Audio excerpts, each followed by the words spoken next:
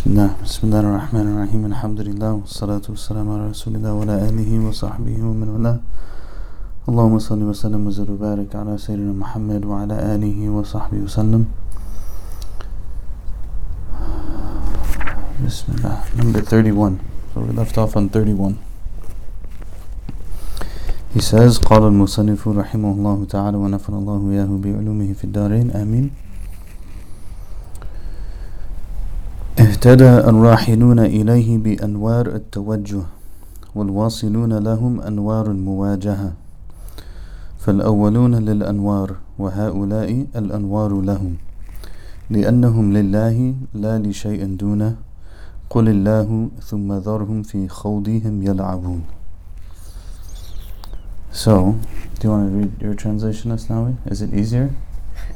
I don't understand English. Okay, It's easy words though. I just don't understand what's going on. Okay, then let's do it. That sounds accurate. Those who journey to him are guided by the lights in their directions, whereas those who have already reached him are in front of the lights. The former belongs to the lights, whereas the lights belong to the latter, who belongs only to him, capital H. Say Allah, then leave them to plunge in vain discourse and trifling. Okay. Anyone else have it open? Do you have the other translation open? Anyone? Yeah. Those who are voyaging to him are guided by the lights of their orientation, whereas those who are united to him have the light of face-to-face confrontation, the former belonging to the lights, whereas the lights belong to the latter. For they belong to God and nothing apart from him, saying Allah, then leave them prattling in their vain thought. Okay.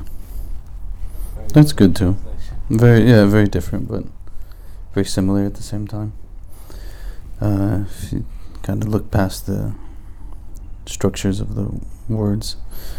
Okay, so basically, as we've talked about before,